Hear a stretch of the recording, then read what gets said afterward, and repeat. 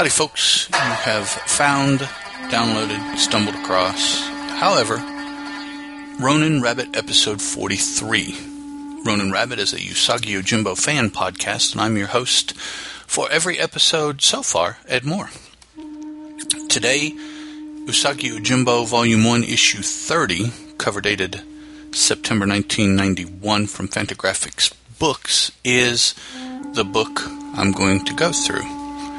The story is Circles. This is the third part, and the subtitle of this part is Shroud Over the Mountain. Now, I believe I noticed something interesting. The source that I am using is the Fantagraphics Special Edition 2-volume hardcover collection of the Fantagraphics books. I believe that this story, Shroud Over the Mountain, did not appear in the monthly periodical in 1991 the way that it's presented here. I believe that this third chapter, the first half was in issue 30. The second half and the fourth chapter were in issue 31. However, in this volume that I'm reading, all of Shroud Over the Mountain is one chapter, and then the fourth chapter is the next quote-unquote book as you're going through this volume.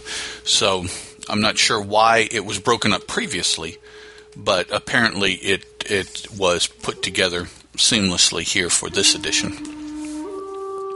Now, the story opens with a full-page panel of pretty cool mountains in the background, a dark-ish, maybe sun-rising sky starting to lighten, fog-shrouded forest, and here on the left-hand side and down across the bottom part of the page is a waterfall tumbling through its water course with the rest of these things, the foggy forest and the mountains in the middle and background.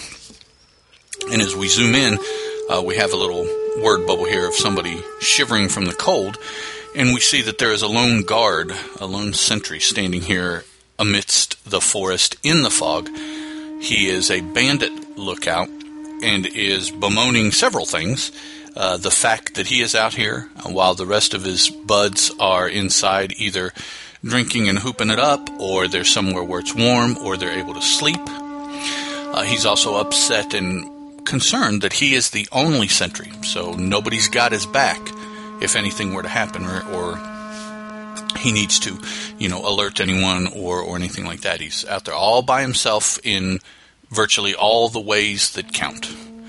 And as he's running through these things in his head, sure enough, someone approaches out of the fog saying that they're there to relieve him, and when the person gets close enough that both can see each other clearly through the fog, it's Usagi, who promptly pulls his sword and drives it through the sentry, rather killing him. Usagi then signals the rest of the village men and Kenichi to come to the sound that they have cleared out the sentry, who is gagging and wheezing and coughing. So I guess Usagi didn't dispatch him, but rather just...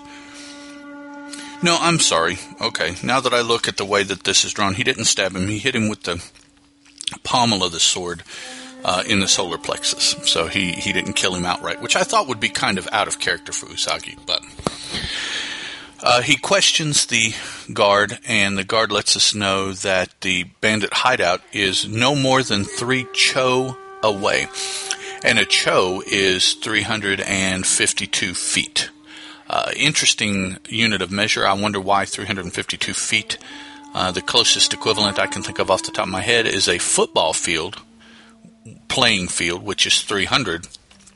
And now you count the end zones, and it may be closer to 350 feet. I believe it would be more, but I'd be curious to find out why it was 352 feet.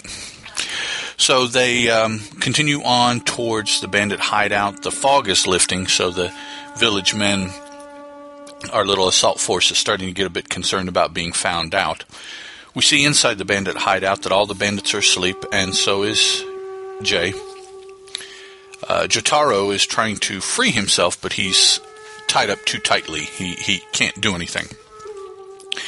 The Tokage that was there earlier comes back for more food, and Jotaro comes up with a plan to perhaps use the Tokage to free him, as he puts pickled vegetables in the ropes that are used to tie him, and as the Tokage is eating, he indiscriminately grabs one of the ropes to eat it, and pulls and pulls and pulls and pulls like he would a vegetable, until the rope snaps, freeing Jotaro, who immediately goes to the rear of the room where the Tokage has come and entered and left, and is trying to force his way through those weakened boards there in the back.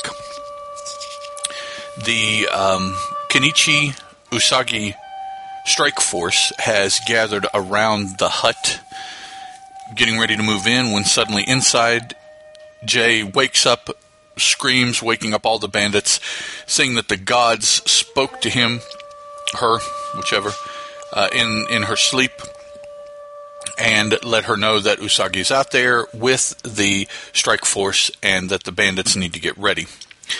To test, to make sure, maybe for himself, but more for the other bandits, Jay takes one of the bandits and forces him out under penalty of being run through by her demonic spear. And as the bandit is running out into the open, he gets felled by an arrow, indicating that indeed someone is out there. So Jay goes to get Jotaro to use as a shield, to use as leverage. Just as Jotaro is getting away, Jay scoops him up, but the Tokage attacks Jay, who drops Jotaro, who continues trying to get out, finally squeezing through the boards and getting away, running across the field into the woods. The strike force up above sees this. Kenichi sends Saiburo after Jotaro to get him, make sure he's safe, take him back to the village, get him away from here. Then they see that Jay has gotten through and is running across the field also. Usagi tells Kenichi that Kenichi needs to lead the men because he is their leader on the assault of the bandit fortress, the bandit hut, really, while Usagi chases after Jay, who is chasing Jotaro, and makes sure that Jotaro and Saiburo are safe from Jay. So the village attack force sets the hut on fire. The bandits inside are working, scrambling, really trying to put out the fire, but to no avail. They're not able to. So the spokesperson, the field leader, I guess, of the bandits, comes up with the idea to use the tatami mats, which are sitting mats, as shields. Interestingly enough, I wasn't really aware of this, but the tatami mats must be woven tightly enough that they cannot really be penetrated by arrows, because they do block most of the arrows pretty successfully. But there is a ground force of the strike force portion of the villagers that attacks on foot while the archers are slinging arrows. So it's kind of a two-pronged attack against the bandits. One page here we have a 2/3 of a page panel, and the illustration by Mr. Sakai is of the bandit hut burning.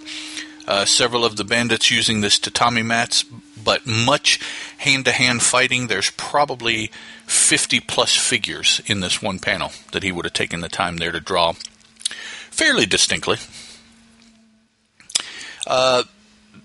We then cut to Jotaro, who is running through the forest, runs out of the forest to the edge of a bluff overlooking a river. That seems to be pretty big in the Circle's story. Bluffs over rivers so far. Saiburo finds him. They have a quick little, "Are you okay? Yeah, are you okay?" And as they're walking away, Jai comes upon them and kills Saiburo, just as Usagi arrives on scene. So Usagi and Jai face off, Jai using Jotaro as a shield. Usagi convinces him to put Jotaro down. Now, right in here, this scene where Jai and Usagi face off, I believe was the end of issue 30 in publication. It's not the end of the Shroud Over the Mountains story as it's presented in the volume I'm using, which is where I'm continuing. So Usagi tells Jotaro to head on, probably back towards the village, but just get away from here.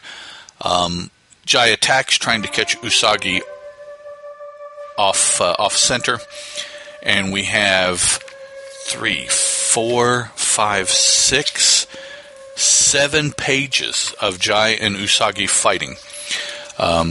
Seldom have we seen Usagi fight with both of his swords, which he does. We have a scene here that is used quite a bit in anime, where the two combatants run facing each other, parallel to each other, for a distance, trying to circle around. I don't know what the point of that is, but that is used quite a bit. It's become a convention in anime, I've noticed. Lots of fighting. Usagi breaks the head off of Jai's spear. Using the shaft, Jai takes the short sword away from Usagi. Now they both are wielding the longer of the two blades against each other. Still much fighting. Jai knocks Usagi off balance. He falls to the ground, separated from his sword. He sees over to the side that the head, the metallic part, the metal part of the spear, is laying over to the side, and as Jai rushes him, he holds it up in front of himself, piercing Jai through the center of his being, and then using the momentum, he just follows through with Jai up over his head, which ends up tossing him off the edge of the bluff. Usagi, off balance, tumbles off the edge of the bluff as well, but he catches himself, tries desperately to climb. We have several panels here of him slipping, his arms tiring, the rocks crumbling beneath him. Everything says that he is not going to make it.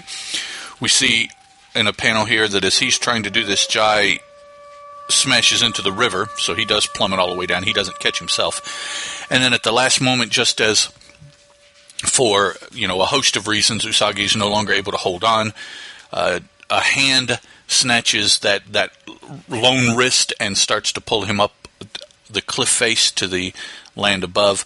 It is Kenichi, who Jotaro went and got. He came, and there's an interesting little thing here between the two of them. Usagi says, "I owe you my life," and Kenichi says, "You saved my son, you owe me nothing," and then just turns and walks and leaves him.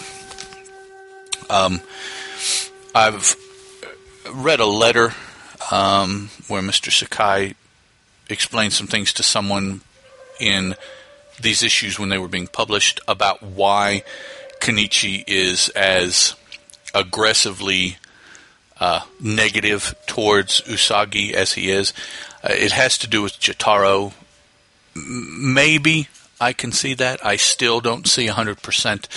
I still think that there are times that Jotaro acts out of character. But that is the end of Shroud Over the Mountain story, which, again, as I said, puts us, I think, well into issue 31 of the actual publication. Usagi, Kenichi, Jai, and Jotaro were main characters in here. Mariko really didn't play a part in this part of the story. We were introduced to the word Cho, which is the equivalent of approximately 352 feet, and my knowledge of the tatami mats was increased. I wasn't aware that they were woven tightly enough to be used as shields for projectiles, which is kind of cool. If you do want to send any feedback, you can send it to bigtimenoise.com/Ronin Rabbit. That's the website. Ronin Rabbit is on Google+. You can email me at usagipodcast@gmail.com, and the episodes will go up on the Usagi Yojimbo Dojo Facebook page when they become available. Next time out, episode 44, we'll be talking about Usagi Yojimbo Volume 1, Issue 31, dated November 1991, which will be the fourth part and final part of the Circle's story, subtitled Closing the Circle. Talk to you guys then. Ciao. The Ronin Rabbit podcast is a Teal production, and as such is licensed under a Creative Commons Attribution, Non-Commercial, Non-Derivatives 3.0 Unported License.